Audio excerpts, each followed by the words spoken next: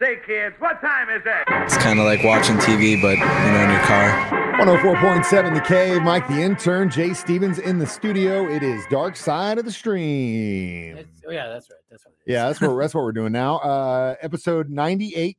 We are approaching 100. We are approaching 100. Rapidly approaching. You just start to think about what you want to do for your 100th episode. But in the man. meantime, we were on Jay's pick this week, which was it the search for DB Cooper? DB Cooper, where are you? DB Cooper, There's where probably are one you? out there called The Search for DB Cooper, but this one's called DB Cooper, where are you? There's a lot of documentaries, but this is the newest one on Netflix, which also tells the story of kind of the guy who's been searching for this. He was a longtime CBS Paramount reporter.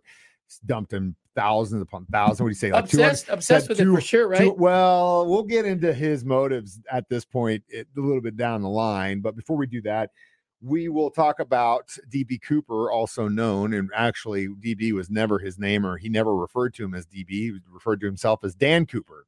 And so how did it get some DB? reporter so over wacky, misheard it. Uh-oh. He's getting a collection call right now. No, they're trying to sell me DirecTV. They call every day. I'm like, I don't need it. I don't need it. I got rabbit ears. What do you want from me? I need 5 channels. Who cares? I'm not even home anyway. I got Pornhub. That's all I need, dude. And it's free. So anyway, some reporter misheard it and thought it was DB Cooper, but it was actually Dan Cooper. But by the time someone figured that out, they were like, DB's way better than Dan. So we're going to keep calling him DB Cooper. Everybody probably knows the story, but basically, guy hijacked a plane, asked for a bunch of money, parachuted out, never was found.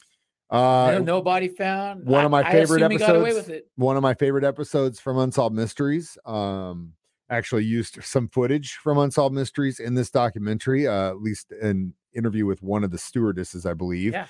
I had a new interview with the guy who sat next to him on the plane. I'd never seen him before, but that was there was some new stuff in here. I've seen a lot of these documentaries about this, and this one had some deeper stuff. I really think it's that one guy though, that Rexstraw. You think it's Rexstraw? I think it was him. I because the guy never says no. Yeah, but he's also a con man, and it just doesn't. A slickster. It just doesn't make it could be him. I'm not going to say that's not him. But before we get into our theories of who it is, let's talk a little bit about this documentary in the sense that they did bring out some new stuff. Yeah. The guy that they were after, Rexstraw, who you mentioned, has passed away. So that's just kind of the end of that. Chapter, man. They also had 2 pieces of evidence which you never really hear about, and one was cigarette butts that he smoked. At this point in time, the DNA could have just said, "Okay, well, we got the guy." Well, guess what? That evidence, which I guess was in Las Vegas for some reason, was gone. What the hell? The other thing that they had was the necktie he wore. And there was actually some stuff found on that necktie. And we'll talk about that next. Dark Side of the Stream on 104.7 The Cave. 104.7 The Cave. Mike the intern, Jay Stevens back in the studio. Dark Side of the Stream, episode 98. The search for DB Cooper. DB Cooper, where are you? DB Cooper, where are you? He's going to have to keep reminding me. I don't even, there's so many DB Cooper stuff out there. It was a DB Cooper documentary on Netflix. I feel this one closes the chapter. I mean, unless they get some kind of new evidence.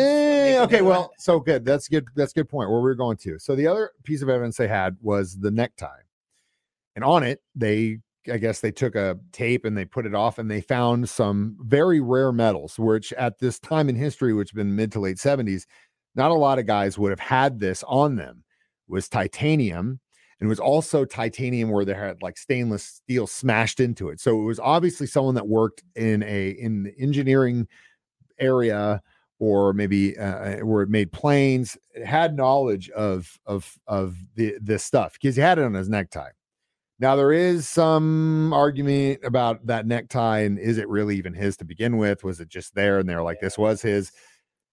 Again, the evidence in this kind of screwed up, but they think that he did work in engineering, may have worked where they made planes. Now, there is a theory that comes up at the very end of this about how DB could have been Canadian, and it's never actually been, it has been and hasn't been thought about, but I'd never heard this. There was a comic book strip called Dan Cooper, which is who DB actually called himself when he got into the plane. There was actually a comic strip that literally lays out what he did. Yeah. And the reason we don't know about it is because it was written for French Canadian speaking people. But Dan Cooper is kind of like a a French Canadian pilot, James Bond. Yeah, good like a James dude. Bond character. Yeah. At the time, the relations between Canada and US were not good because we were in the Cold War. Canada was like, if you screw this up with Russia, we're going to get screwed too. And you're the one dealing with this. So they didn't really like the US at the time. They were like, yeah, we're not going to do this. The FBI did go up to Canada to try and look into some people, but the government said, no, you're not doing that. You're not going to look at our people.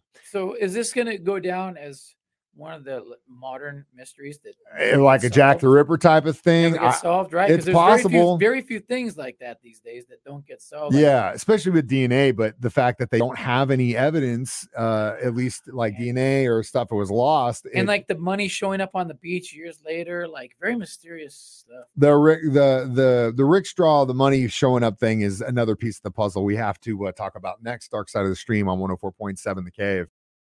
104.7 The Cave. Mike the Intern, Jay Stevens back in the studio. Dark Side of the Stream discussing DB Cooper, Where Are You on Netflix.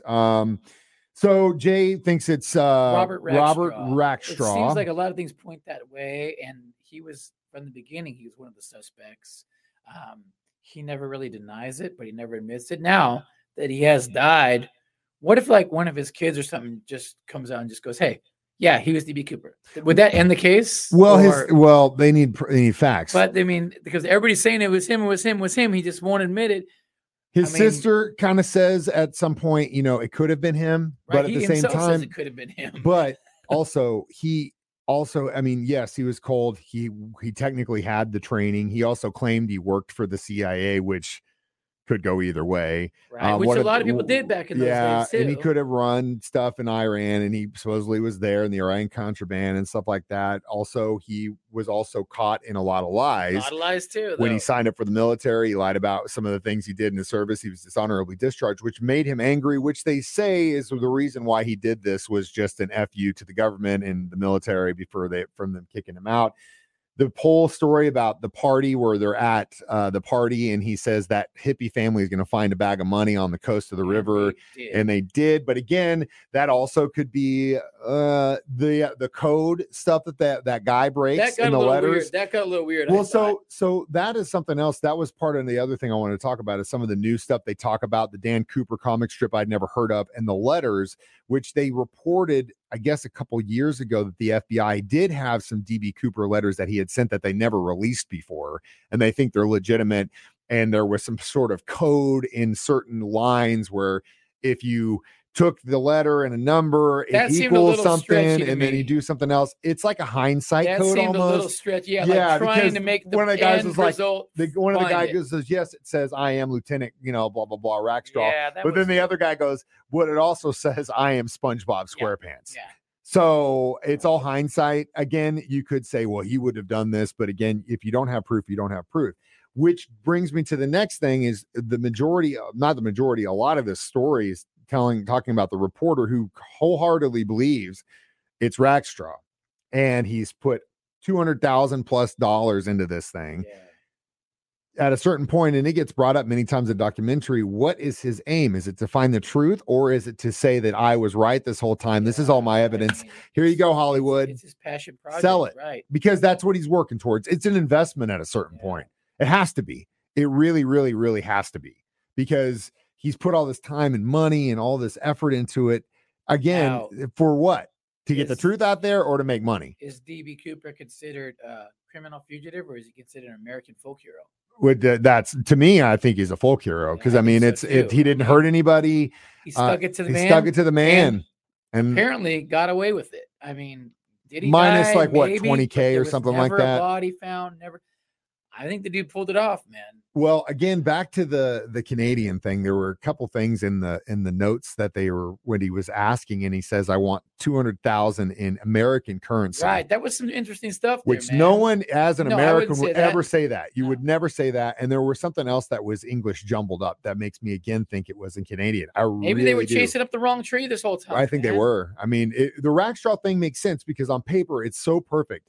This guy had anger issues and all this stuff. But that's something else I wanted to talk about. They talked about Rackstraw. So when my eldest and I watched this together, and I go, there are two things that bother me about Rackstraw. One, he's a liar, and it's proven that he's a liar. And yes, he didn't say yes or no that I'm not, but he also likes, I'm sure that everyone kind of thinks stringing him along a little bit. Yeah. Well, who wouldn't? But why didn't he take the money when he was offered all this money? $20K, because then he has to admit openly in court that he was the guy who robbed this plane. And I don't think there's a statute of limitations on hijacking and kidnapping and extortion and all this stuff. Eventually, they would find a way to. And he was sure. I'm sure he was scared of that, considering his background. Which, by the way, he was charged with the murder of his father, but somehow got acquitted. Right. It definitely killed him.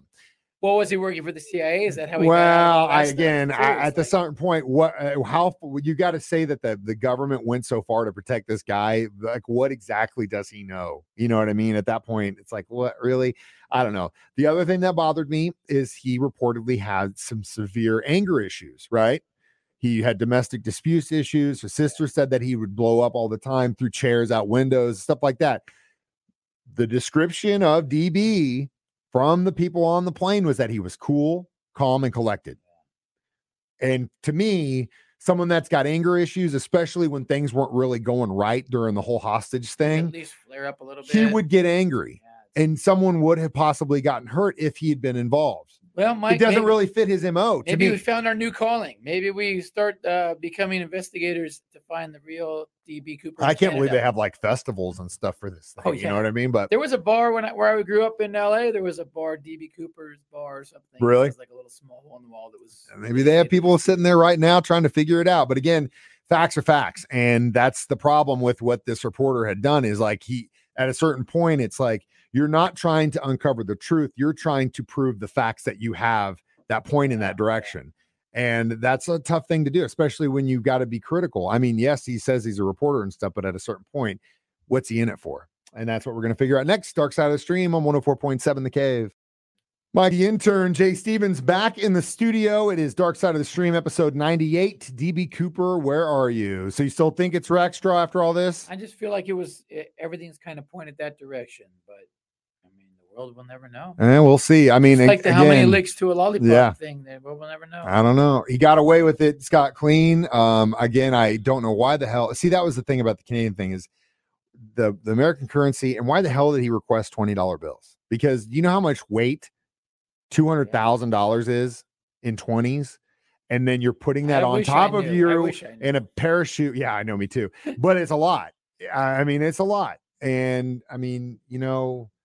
But he did it either way. He got away with it. And it's been one of my favorite mysteries for a long time, because there's really, other than the banks or whoever lost the $200K, which could have been the cover, hell, it's probably the insurance company. So couldn't have happened to a better person. That, you know, it's a victimless crime in that. And I applaud him for pulling it off. And it also sucks because he set the tone for what we have to go through at airport security every time we fly.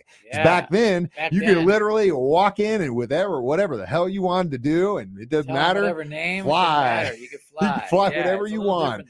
Now, if you got a bottle of water in your bag, they're going to pull you aside and treat you like you're a drug mule, which is crazy. Anyway, I would give this documentary 3.5 black sunglasses. I was gonna go 3 black sunglasses, just because I think they were trying to tell so many stories. Story of the reporters, but there was the theories. A couple little new things. I feel like 4 episodes was too long, but again, they definitely had a lot to tell, and they did a pretty good job of this. I personally think he was Canadian. He was probably one of those pissed off pilots they let go in the early 70s that wanted to, because I mean, $200K at that point in time was $1 million.